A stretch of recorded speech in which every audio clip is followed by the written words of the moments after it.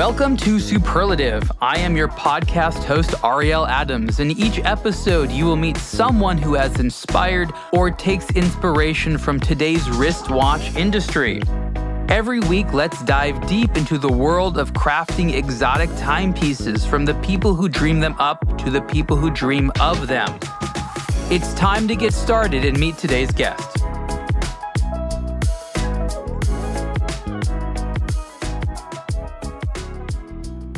Hey everyone, Ariel Adams here with the Superlative Podcast. My guest today is Todd Register. He's a creative leader and the director of the Mark product over at Garmin. Todd, welcome. Hey, thanks for having me. So our adventures together started several years ago when we first met around the launch of the Garmin Mark. And the Garmin Mark is a collection of, let's just face it, luxury smartwatches. I had anticipated the launch of this category as soon as smartwatches came on the market.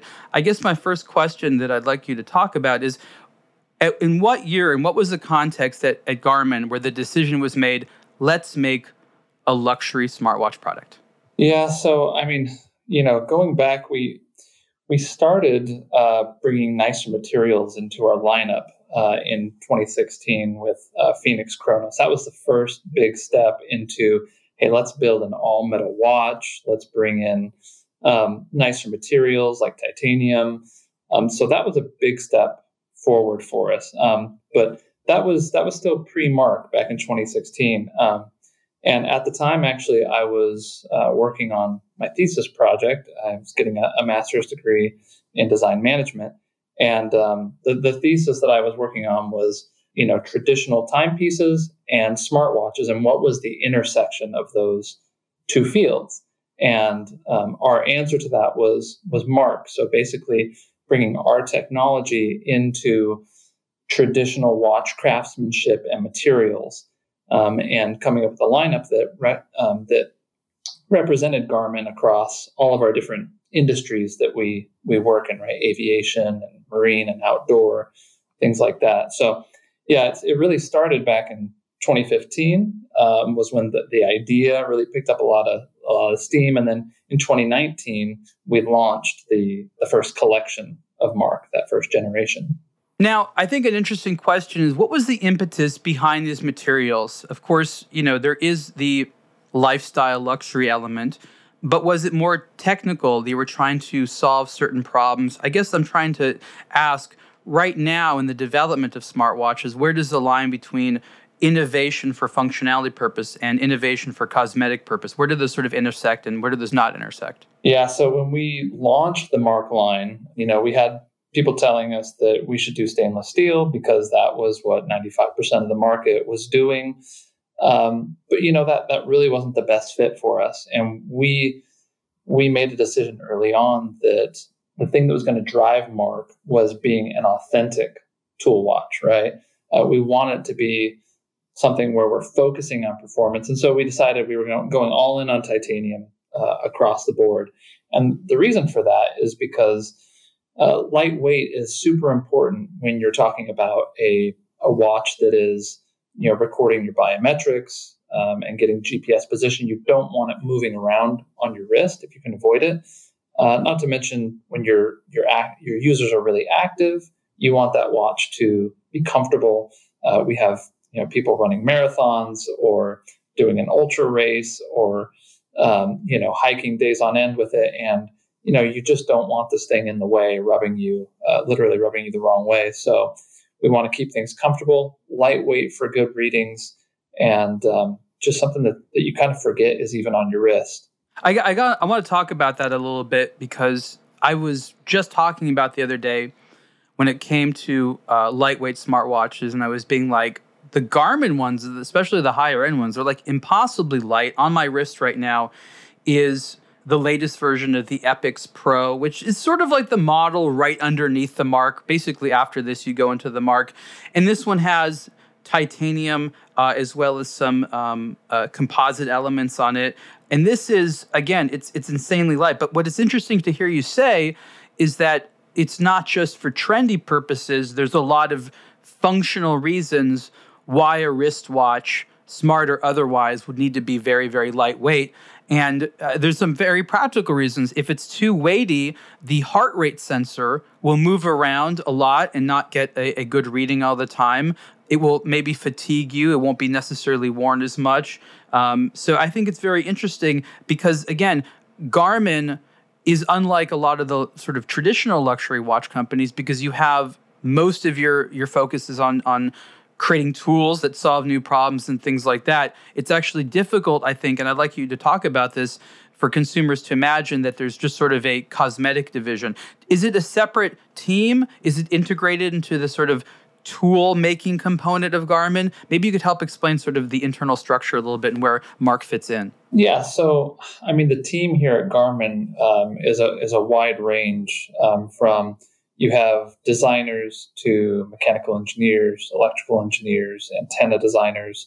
All of us are working together. As far as the business side of things, and Mark in particular, it fits within our outdoor segment. So it's focused on having, there's a certain level of durability that we're bringing to our watches. So we're testing the watches to like a military standard for drop testing, chemical resistance, waterproofness. All those things are really important for us to make a watch that can survive out in the field. So like you mentioned, it sits in our outdoor group, and we have this wide range of entry level with the Instinct onto Phoenix and all the way up to Mark as our high end, where we're bringing in the nicest materials and pushing the envelope as much as we can. Now, a lot of companies, at least traditionally, have used a luxury part of their product catalog to experiment with new technologies or features that just might not be cost effective for their more mainstream or high volume products. And with Mark, I'd like to hear your thoughts on if there's potential there. Obviously, right now, the hardware seems to more or less be shared, unless maybe I'm wrong and there are certain upgrades in the Mark. But talk a little bit about some of the things that you're trying to experiment on or would like to experiment on that works for a lower volume, higher price point now that wouldn't necessarily work for the sort of main volume production of Garmin smartwatches. Yeah. So one thing just to clear up is that they don't share much of anything as far as like a platform. Interesting. They are very different. Now there's a couple pieces. Yeah, there's a couple pieces that of course they do share, but the construction, the antenna design between, let's say, a Phoenix and a Mark is completely different. And the reason for that is, Phoenix has a metal bezel, a polymer midframe, and then that metal rear case.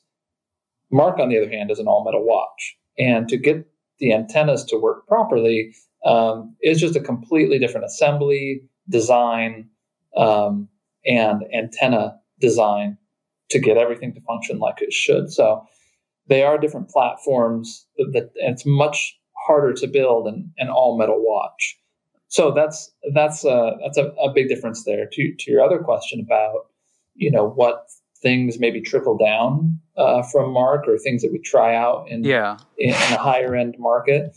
One thing, for instance, like we started Mark with titanium, grade 2 titanium, which is great. Scratch resistance, we wanted to improve that as quickly as we could. So in Mark Gen 2, we upgraded to a grade 5 titanium build all the way around. And, part of this, as you develop your watchmaking capabilities, is new partners, people with new capabilities helping you to create these things, and so you can now see grade 5 titanium working into parts and pieces of, let's say, the Phoenix line, right? So through let's say when you unlock a new capability with a supplier or create something. It's going to be a little more expensive at first. And as you grow into that, there can be price reductions there that can then pass on to some other watch lines. So, I think the materials that we've been looking at, like, with the new Mark Carbon lineup that we've just introduced, we would love to bring carbon fiber to our other watch lines where appropriate. But of course, It's not going to be this exact implementation of it because it's extremely expensive to do. But there's a lot of learning that goes on. How do you build a carbon fiber watch that has GPS, that has these different bands of GPS, Wi-Fi, Bluetooth, etc., and all functioning at a high level. I've noticed that titanium and carbon fiber are both very popular materials right now. Titanium is a lightweight and very durable and excellent material for watchmaking, both fine watchmaking and tool watchmaking. And carbon, in its many forms, with carbon fiber and various types of carbon composite cases and forged carbon, and there's a whole exotic world of carbon formulations, is really showing up across the board, from quite inexpensive to also very, very expensive watches. Talk a little bit about these types of materials, why you're excited about them, and maybe most importantly, why consumers should be excited about them. Yeah, so for our new Mark Carbon lineup, the Carbon Edition, we introduced 3 watches, which is the Commander, the Golfer, and the Athlete in this carbon fiber material. And I'm really excited about it for a couple of reasons. It's a material that we've spent at least 5 years really refining. It's called fused carbon fiber. It's 62% lighter than titanium. It's more scratch resistant. It's extremely rigid. And the way that we've engineered it, we've given strength in the right places to pass all the military testing that I talked about. So it's a really robust material. And that lightweight, translates to just a super comfortable experience on your wrist. So where, me personally, I like to mountain bike a lot. In a titanium watch bouncing around on your wrist as you're going through rock gardens, you can feel that. And you wear the carbon fiber watch and you don't feel it because it's just that lightness makes quite a bit of difference. Also, when you're running for long extended periods of time, that little bit of comfort increase that you get by lightening up the watch makes a world of difference.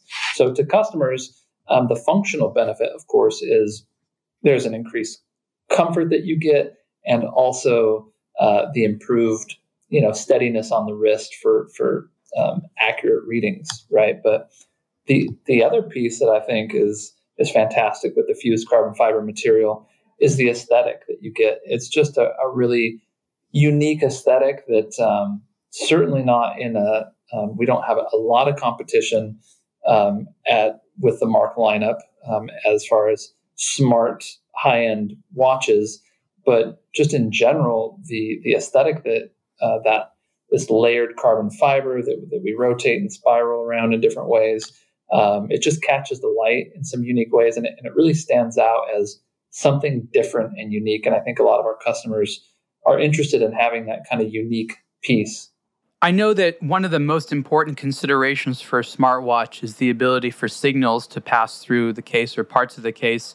This is, of course, important with the GPS antenna and other antennas and things like that. My presumption is that carbon is a material that signals go through pretty well, at least compared, of course, to metal. But what is the Garmin statement on the transmissibility of signals through carbon? Yeah, you would think that, right? And I thought that too. But our engineers hate carbon fiber. Our antenna engineers, oh yeah, it is the worst material for antennas, honestly. This is the way I explain it. Plastic is something that antennas just go right through. They don't really see it. So no problem with plastic.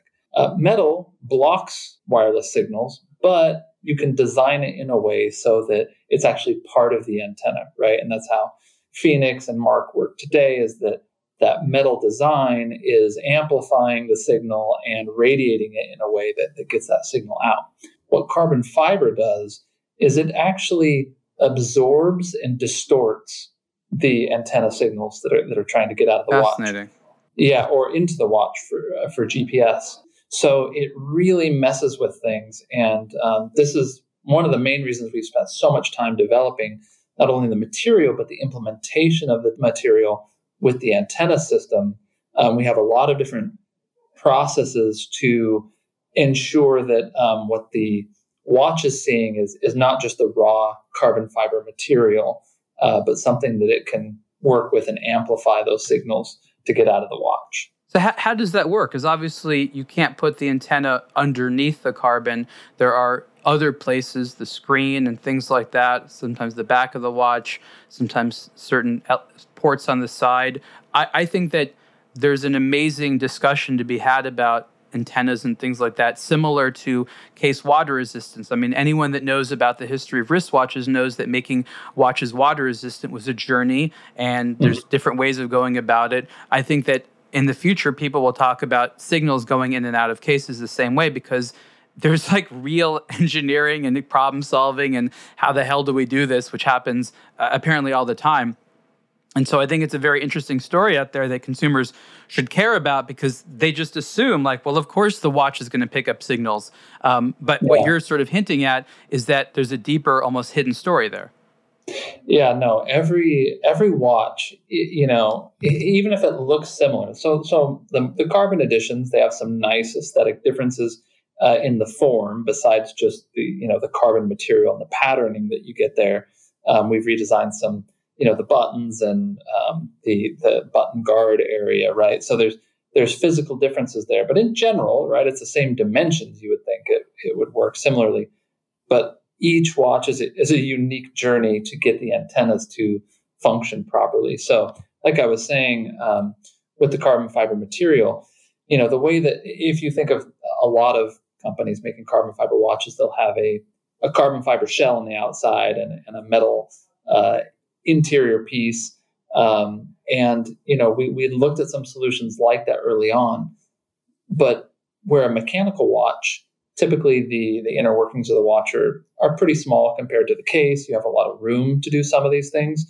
We're trying to fit as much technology as we can into these things, and there's certain distances for antenna reasons that need to be maintained. So the housing itself, from the carbon fiber, it then gets injected on the inside with specific mounting points. Then there's a metallization process that happens. We looked at a lot of different processes to make that happen, but there's a specific one that we landed on that works really well for this, because it's not just can you get metal on the inside, but it's also how durable is that metal, and how long will that maintain its performance over time. So we over the years have found the correct metallization process for this. And basically, the watch internals is seeing a metal structure on the inside, while you've got this beautiful carbon on the outside with all the weight savings. There was a lot that went into it. And we're just really happy that we found a solution that meets or even exceeds where the all titanium version is today.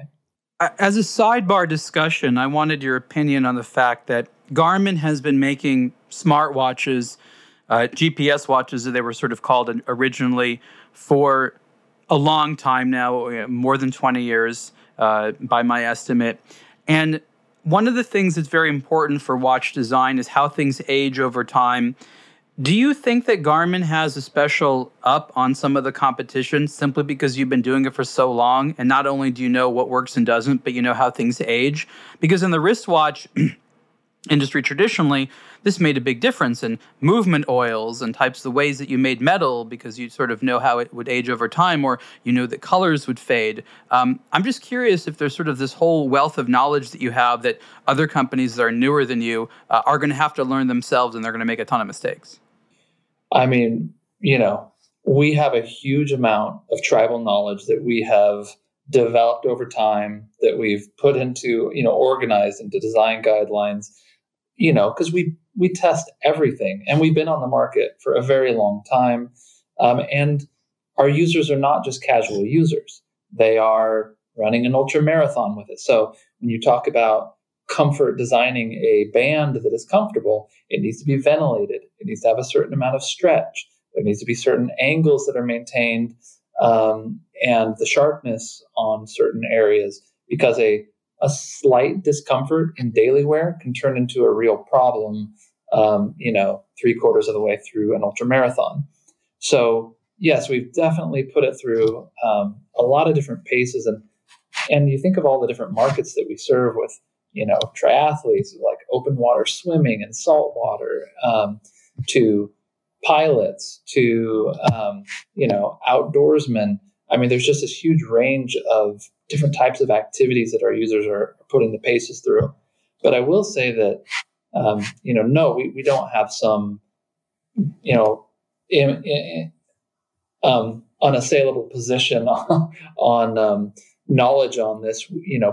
This market moves very quickly, and we certainly don't take anything for granted. So we are always, improving, learning from other people, interesting things that they're doing, and trying to push forward while maintaining the things that we have learned. Right. So we're always on our toes, always trying to make the best product we can, and not taking anything for granted. I want to talk again about data here because I think that there's some interesting tools that smartwatch companies have that traditional companies do not have. And because it's a smartwatch and it's sending data all over the place, I'm guessing, know how many active Garmin smartwatch wearers are out there, what models they're wearing, how many hours a day they're wearing. Of course, privacy is, of course, maintained, but there are statistics you have about, what people are wearing and what they do with it. Again, I'm just going to clarify, this data exists, right, for your team to use? Yes, I will say that as you mentioned, privacy is a huge concern for us. There are a lot of regulations, especially European regulations on privacy. And so we respect those, to the nth degree. And, we certainly look at the basic information on a high aggregate level to try and understand and serve our users better. But we're not digging into every little detail of what everyone's doing, obviously.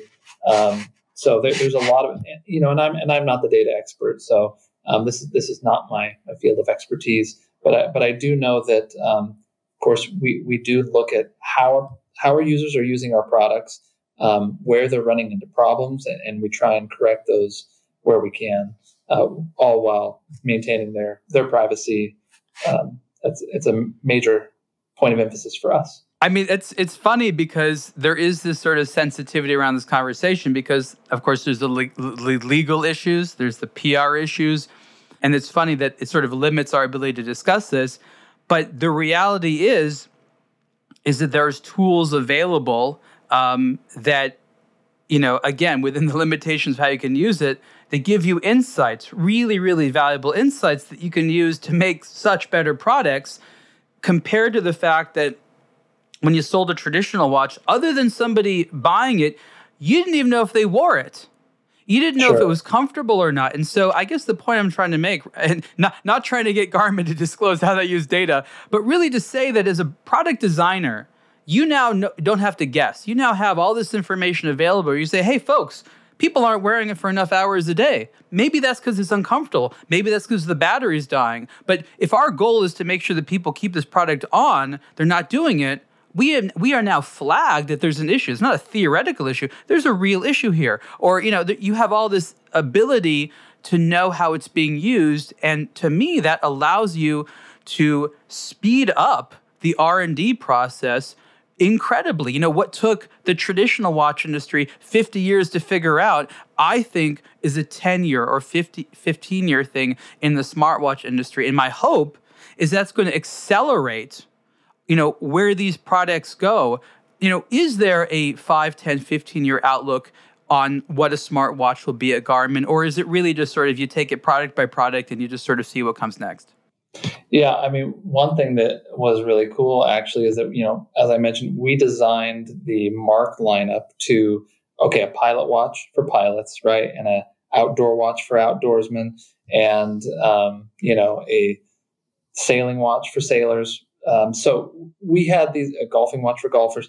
And, to your point about the data, it was really nice to see that, the number one activity for Mark golfer was golfing. The number one activity for our pilot watch was flying, right? So, we're able to see, hey, you know what? We actually are making a tool watch that's serving our customers in the way that we thought it would, where they're really using it for the activity we designed it for.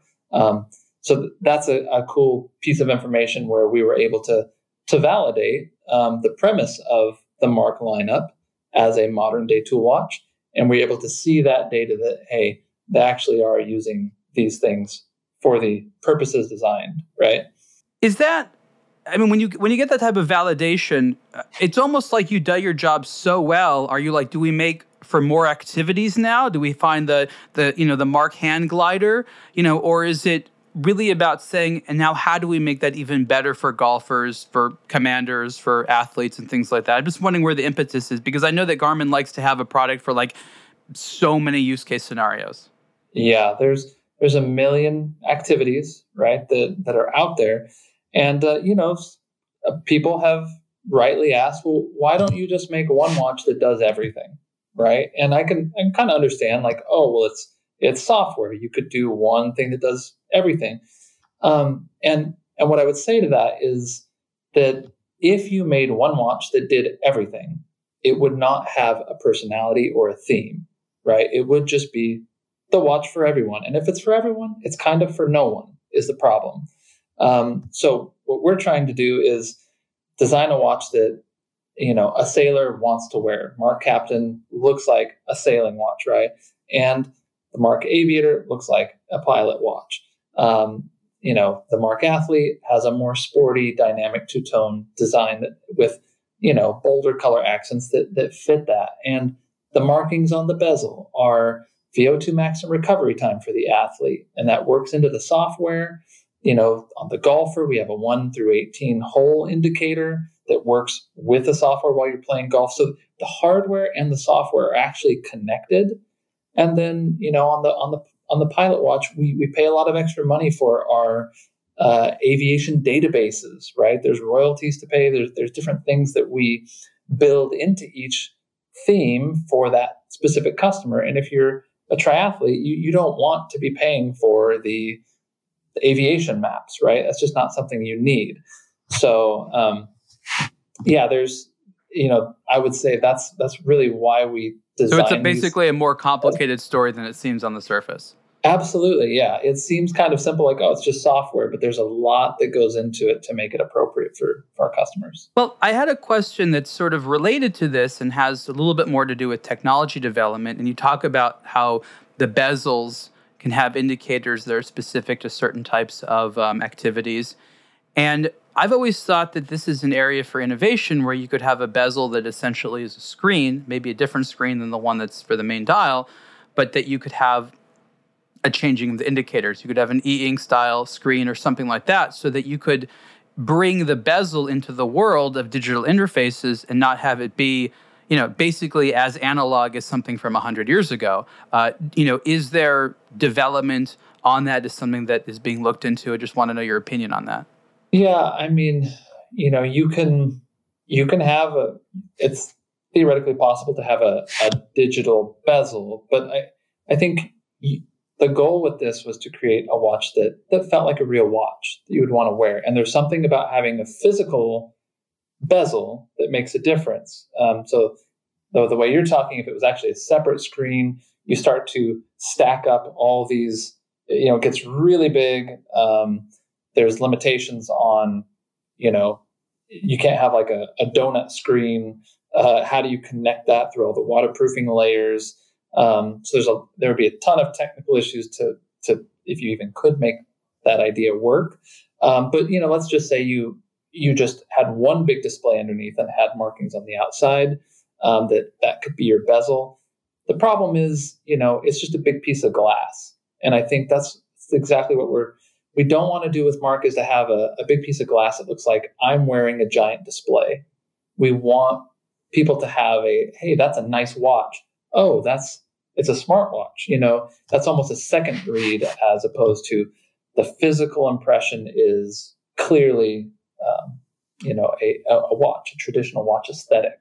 So thank you for that explanation. So what I'm hearing is that right now, the increase in functionality that it could potentially bring wouldn't offset the ugliness and the other sort of negatives that it could lead to. That theoretically speaking, a bezel that could change shape is great, but it would need to look elegant, at least for the mark side of the collection. Yeah, we've, of course, over the years, we have looked at rotating bezels or modular bezels or, with different electronic functionality. And when inevitably there is a size and really mostly a size penalty that you pay for that. And so there's been a lot of big watches created over the years that, as we've looked at them, said, no, that's not what the customer wants. They want something small, compact, that feels like a traditional watch. So those are hard trade-offs to make because there's some really cool ideas to make some of these things. And I think some companies can get away with some things like that. But of course, they're not waterproofing to 100 meters. They are not military drop testing their products. So you have to weigh in how durable is this thing, how long is it going to last, and what kind of technology are you building into it. Hi, this is Ariel Adams, founder of A Blog to Watch, with a message about eBay. I visit eBay daily and have been relying on eBay to learn about and acquire watches for more than 20 years. Did you know that you can now buy watches directly from brands or their authorized dealers on eBay? Timepieces coveted by watch enthusiasts from brands like Zodiac, Laco, Parallel, and more are part of eBay's Certified by Brand program. Here's how it works. Luxury names are partnering with eBay to bring brand new and pre-owned watches and other luxury accessories directly to you. Certified by Brand includes a minimum 1-year factory warranty for watches and offers an unprecedented selection of new and used watches directly from the source, all with the peace of mind you can expect from eBay. Visit ebay.com/certifiedbybrand for more information. Let's talk about miniaturization, which I think is one of the most probably important areas of research and development in the smartwatch category. In the traditional watch category, and I always like to sort of compare things a little bit, at various points in time, that was the most crucial area of development. Prior to the release of quartz watches, there was a huge effort to make mechanical watches thinner and thinner, and that sort of accumulated in the 1960s, and that's where the ultra-thin automatic movement, for example, comes from. And more recently, with technology watches, it's been primarily the Japanese companies, Casio, Citizen, Seiko, who have been pushing forward in miniaturization. And you have all these interesting electronic watches that they make, even with GPS, that they made smaller and smaller and smaller. We wouldn't call those modern smartwatches because they didn't have sort of the types of screens and connected technologies and batteries and memory and things like that we're talking about. But maybe you could talk a little bit about the push towards hardware miniaturization. Obviously, it's a process that takes time, but how valuable is that to Garmin? And what are some of the very real challenges? Of course, battery being one of it, and screen size being one of it, that could prevent smartwatches from further getting smaller. Oh, one of the main challenges is that we're always adding new stuff to it. Right. So if you always kept the same feature set over the years, I think you could make that smaller, and smaller things do get thinner. Battery technology advances, although not as quickly as we would like. But the problem is you keep adding more and more things, more and more capabilities into the watch. And so I think more realistically, the model that I think we've embraced is we find a size that works for our customer. And, we put as much technology as we can into that size. And if there's not compelling technology to put in, we're not just trying to cram stuff in there, but then we will make it smaller, right? But there's almost always new technology to put in. What things are we going to put in versus leave out? And it's almost more about maintaining that size that you land on when you make these as a designer, right? That's my background, and you have these models that we test with people, we look at the proportions. We say that is a great proportion for a watch. You don't necessarily have to make it thinner. If you make it too small, at some point it starts to feel, dainty or fragile, or just it changes. It doesn't feel like a tool watch if that's what you're trying to create, right? So, um, there's a lot of different things that go into deciding, do we want to make it thinner or do we want to put more technology into it? I think that's a very healthy conversation and a great answer, because you're right. There's always more and more features coming in, and I wouldn't say we're sort of in the era of, smartwatch miniaturization. We're in the era of smartwatch innovation and improvement and adding new features. What I will say is that there's a large population of traditional watch wearers who have this mental idea of the profile, right? The size, the thickness, the overall dimensions they want a watch to be. And what I've heard from a lot of them is until there's a smartwatch which more or less fits that same shape, they're going to stick with what they like. Now, they're traditionalists, and they are, of course, the hardest people to convert. I'm simply saying I've identified that for them, that's a real limitation. They don't want something thicker. They want it to sort of, fit their mental-eyed picture of what a watch is supposed to be. New generations that grow up with these products, you're right, they're going to have very different expectations and considerations. But I think that traditional watches have reached an apex of style and refinement that companies, at least Apple, have said, you know what, we're actually going to follow traditional watches when it comes to the dials we make and some of the themes and some of the language we use, much more than technology. So I just think it's sort of interesting that there is that factor out there. Yeah, no, I would agree with you that, someone who wants to wear a 38 millimeter watch, let's say, yes, most smartwatches today are bigger than that, right? And I think that there are going to be options in the future. Antenna design, just as one example, there are physical limitations that making it smaller reduces antenna performance at a certain point until new innovations come along and negate that. But I think that at some point we will have a very capable smartwatch that will be, let's say, at that, a more traditional 38 millimeter size instead of 46 millimeters or whatever it is where a lot of people are currently at. What is the discussion internally around Apple? They're probably the biggest competitor, although if you really look at the details, it's more complicated than that. But, is it one of admiration? Does it seem as sort of like the arch nemesis? I'm just curious what the cultural relationship between Garmin and Apple is. Yeah, I mean, we're aware of our competitors. We see what they do, but to be honest, we are much more focused on where we're going and what we're doing. So you can get really lost in looking at your competition and trying to chase that, or trying to emulate what someone else is doing that looks like that could be cool. So we're really focused on just executing to our customers what they want, and I think we've carved out a really nice niche for ourselves as far as serving a customer base that wants the most capable product out there. And we just continue to double down on that, offering, the best industry-leading battery life, right? Weeks of battery life instead of days. Yeah. And the most advanced training features that if you really live the lifestyle of a sport athlete, it can take you to the next level. Your watch is your training partner, and it can push you to that next level. So we're trying to make those type of connections with our customers and maintain that position that we've had for so long. I'll sort of explain my perspective on it, and thank you for sharing that. I think that was very diplomatically put.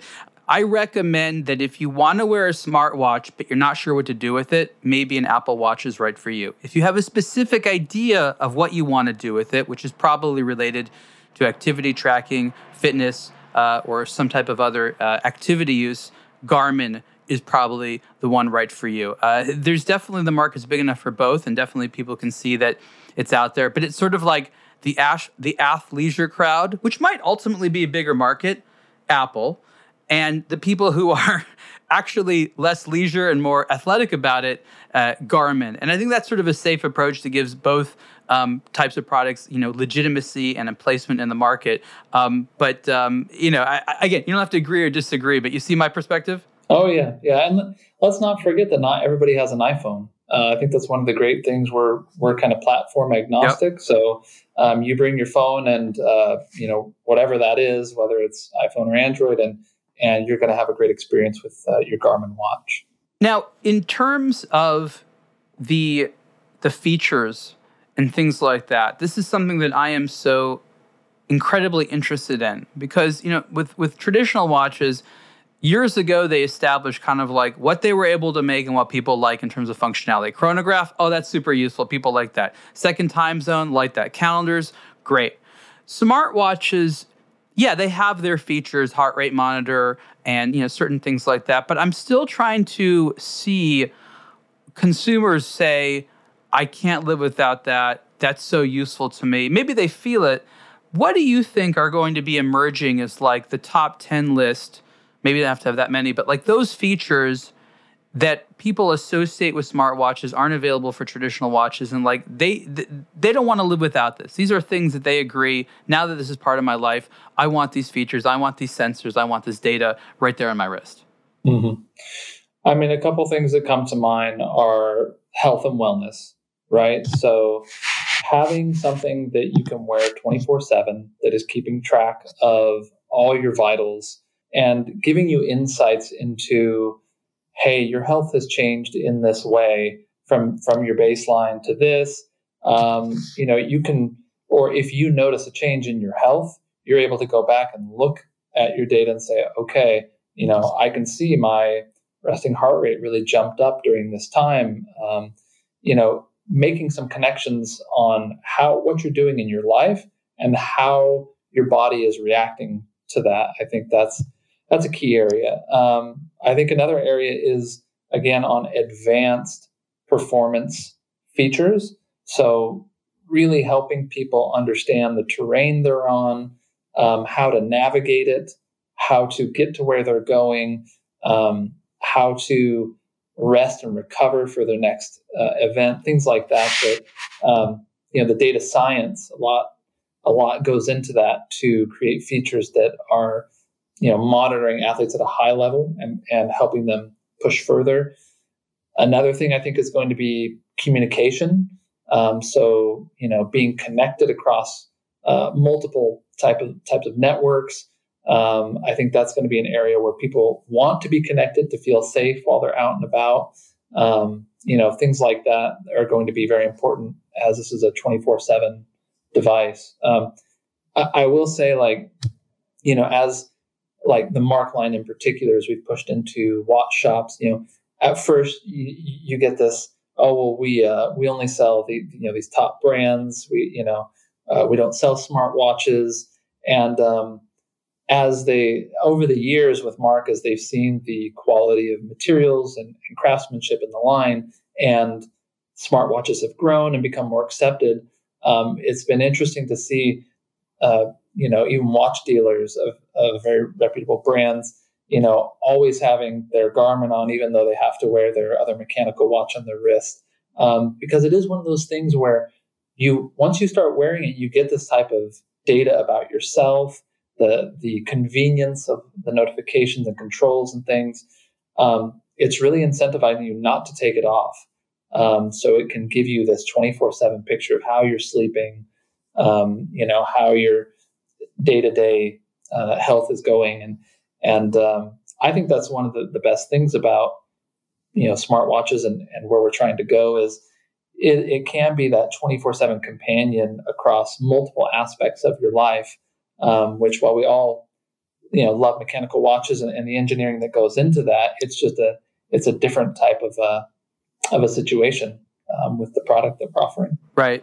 And of course, I think it's also important to add, and then I want to bring up an interesting topic, is that a watch, given its proximity to your body, is going to be able to collect more data and a higher quality level of data than a phone, for example. And some people will be like, my phone says the same things. I'm like, yeah, it's a lot of estimates. It's a lot of algorithmic-based things. Like you need to actually have a lot more raw data. And then my next point goes into data, and we agree that, the smartwatch being worn and being tracked while you wear it it uncovers an enormous amount of data, more data than I think a human can necessarily make sense of. And what I've seen as being a probabilistic next step is having an AI component, right? You have an AI who's looking at your data and then tries to make sense of the data and tries to answer certain questions, make predictions, offer useful things like that. How far are we from that data being churned through sort of a personalized AI assistant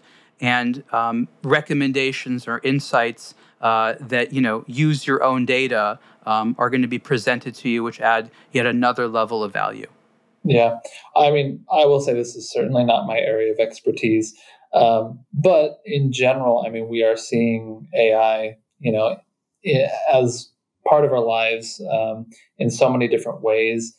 It's something that we're certainly aware of, evaluating here at Garmin, and looking at. And I think that you're right that the ability to sort through the vast amount of data, because it can be very overwhelming, right? You throw too many charts at someone, that's never the right way to incentivize people to. And by the way, there's a lot of charts on Garmin watches. You can charge to your heart's content. There are. We do our best to give you insights into, hey, here is how you slept, and here's a summary, and you can dig into those charts if you want to. But I think you're right. AI could make a huge difference there in sorting through some of that and giving you insights into what that data is. It's exciting. It could even be a service unto itself. I think people will be willing to pay a monthly fee, especially since AIs use an enormous amount of processing power. No one expects it to necessarily not have a cost associated with it. Again, I just sort of try to be a futurist and imagine where some of this stuff evolves. And, AI, as we call it today, is essentially a very fancy calculator. And we have this data that needs to be calculated, right? So you have this data, and now you have this amazing calculator. Like, oh, great, now we can do something with this. We just now need to ask the right questions. So we have the data, we have the calculator. What's missing is the right questions to ask the calculator about the data, and then to sort through all the various legal, privacy, and litany of, we'll call them human factors, that will get in the way of sort of implementation. But I can't see the tide going anywhere but that direction. Yeah, I think there's a ton of potential there for sure. And as to how it all plays out, we will just have to see. Now, another thing that we'll sort of have to see is where the luxury side of the market goes. Now, you would agree, I guess, fundamentally that while there's functional benefits here, the mark establishes a high end. It's an aspirational side.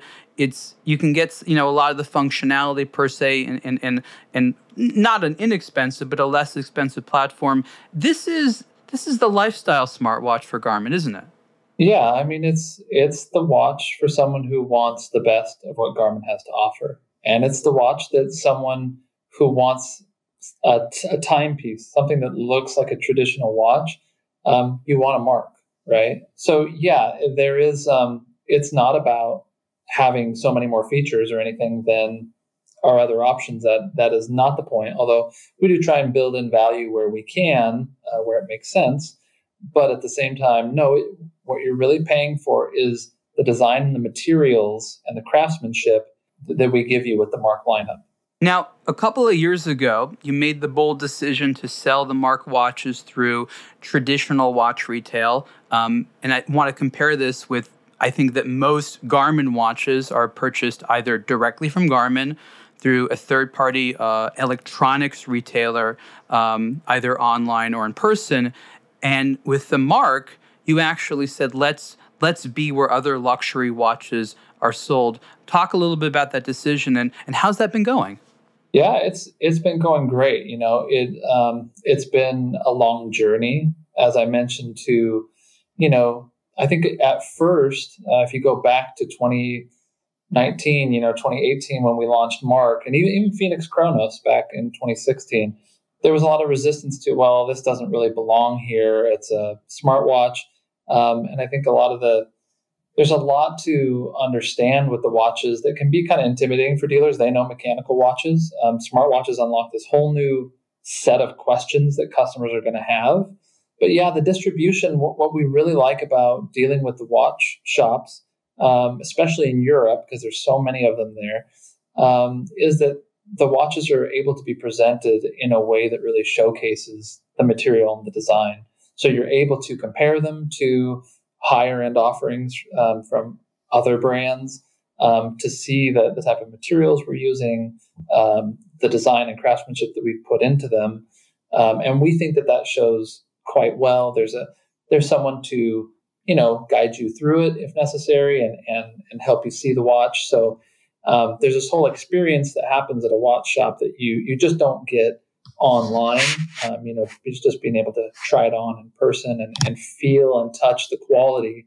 That's something that is really hard to get across just as an online experience. Would you say that it's the right thing for a luxury smartwatch to be sold by an enthusiastic third person that can make you feel good about it, walk you through the options?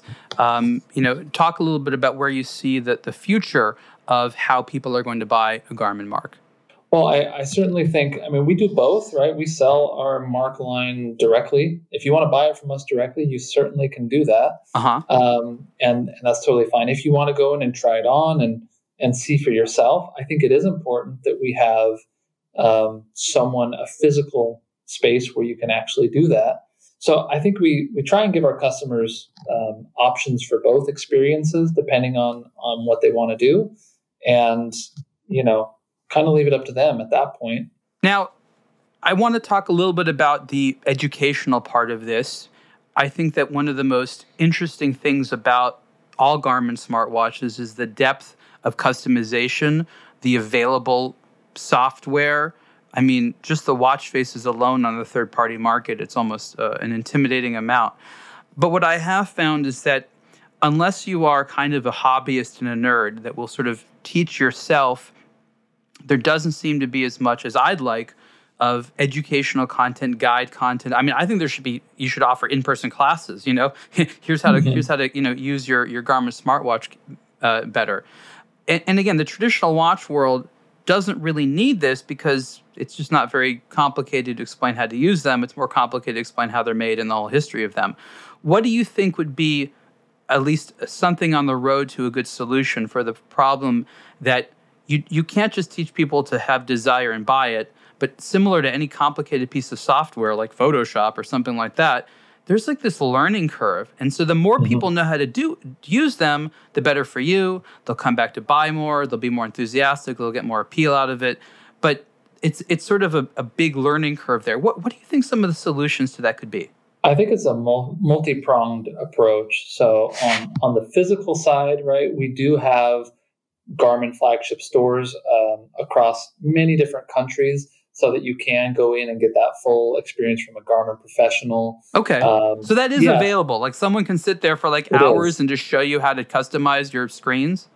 Absolutely, yeah. Okay. Yeah, and there's a lot of Garmin headquarters across all of Europe that have that infrastructure built in. We have our Garmin retail headquarters down in Miami, where you can go in and get that experience as well.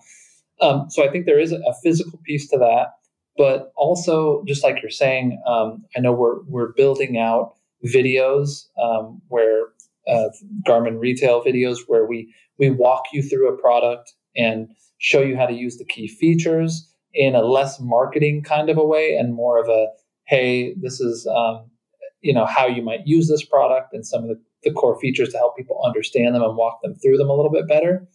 And then even directly on your phone, when the pairing experience, right? When you unbox your Mark and then you pair it with your phone, we walk you through a tutorial, right? An animated tutorial that shows you, if you press this button, this is what this does, and press this button, this is this is how you launch an activity, and this is how you get to your controls.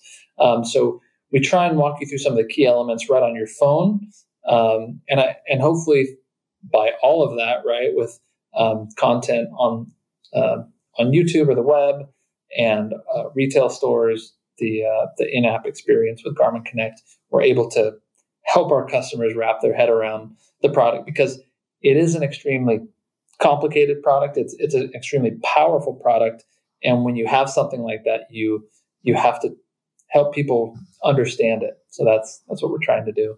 What about some of the internal, documents and things like that? Like, I know it's a struggle because the software keeps updating all the time.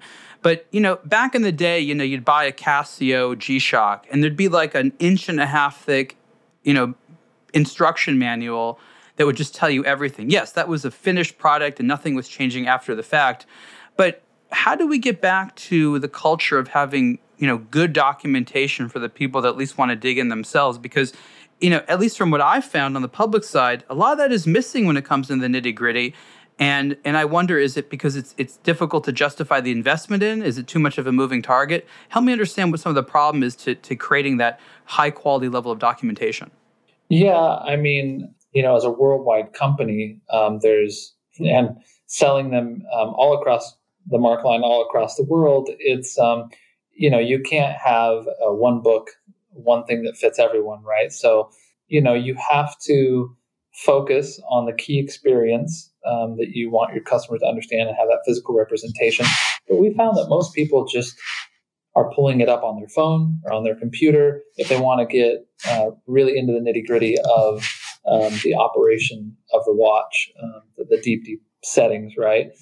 So we make that extremely easy to find for the owner's manual online, that you can get to all of that. And I think that is probably a better way than putting in a giant book in each one. I think people are mindful of, not wanting a ton of physical things that go along with the product that they may not use very often. I guess it's one of those things that is still being figured out. I try to talk to people about how fast this is moving.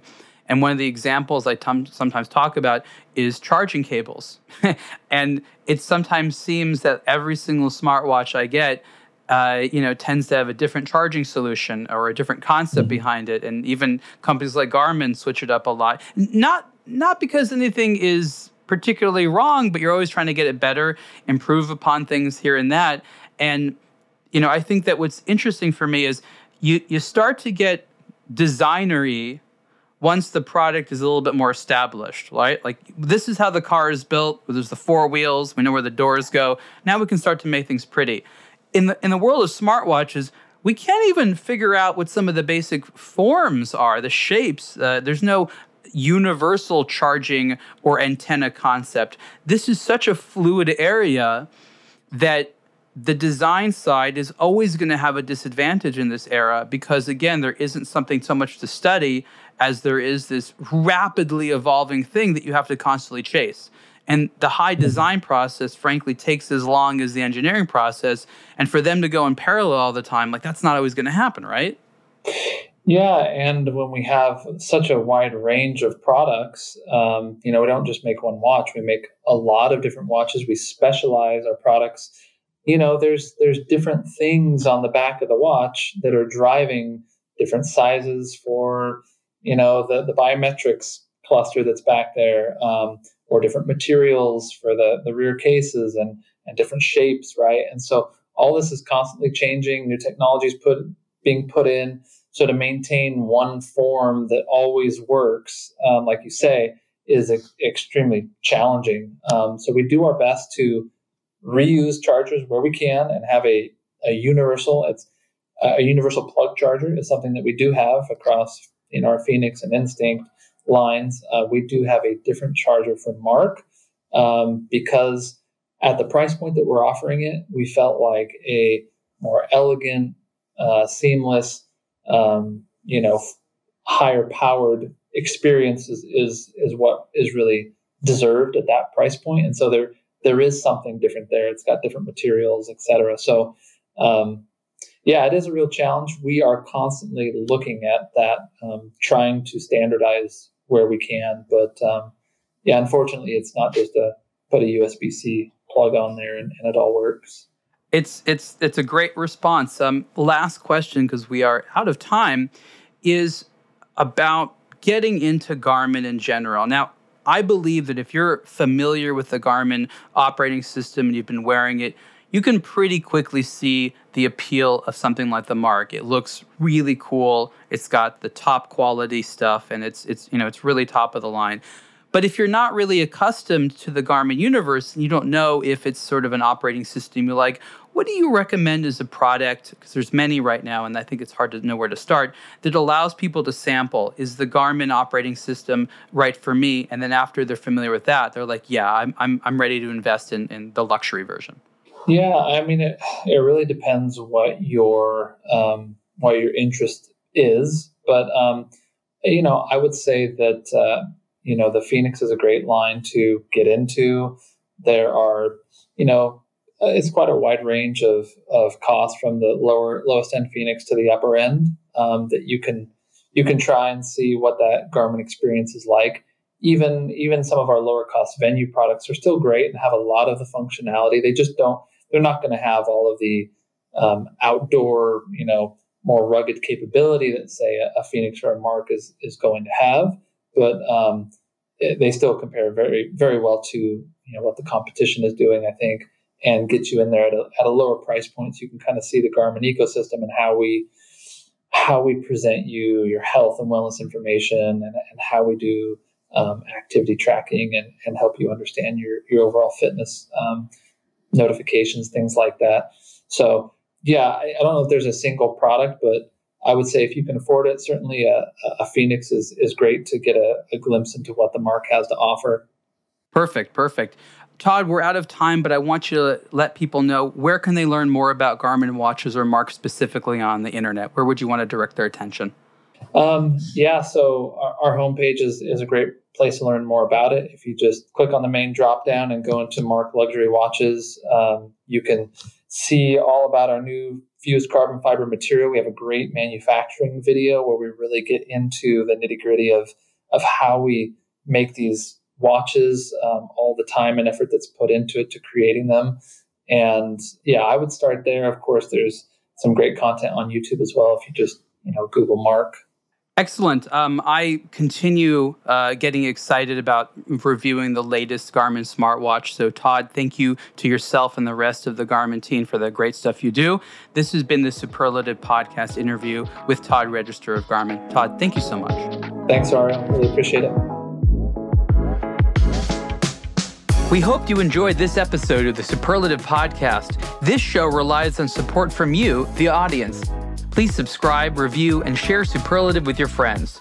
To get the latest watch news and enthusiast commentary, also listen to the Blog to Watch Weekly podcast. For show ideas, comments, or business, please contact us at podcasts@ablogtowatch.com.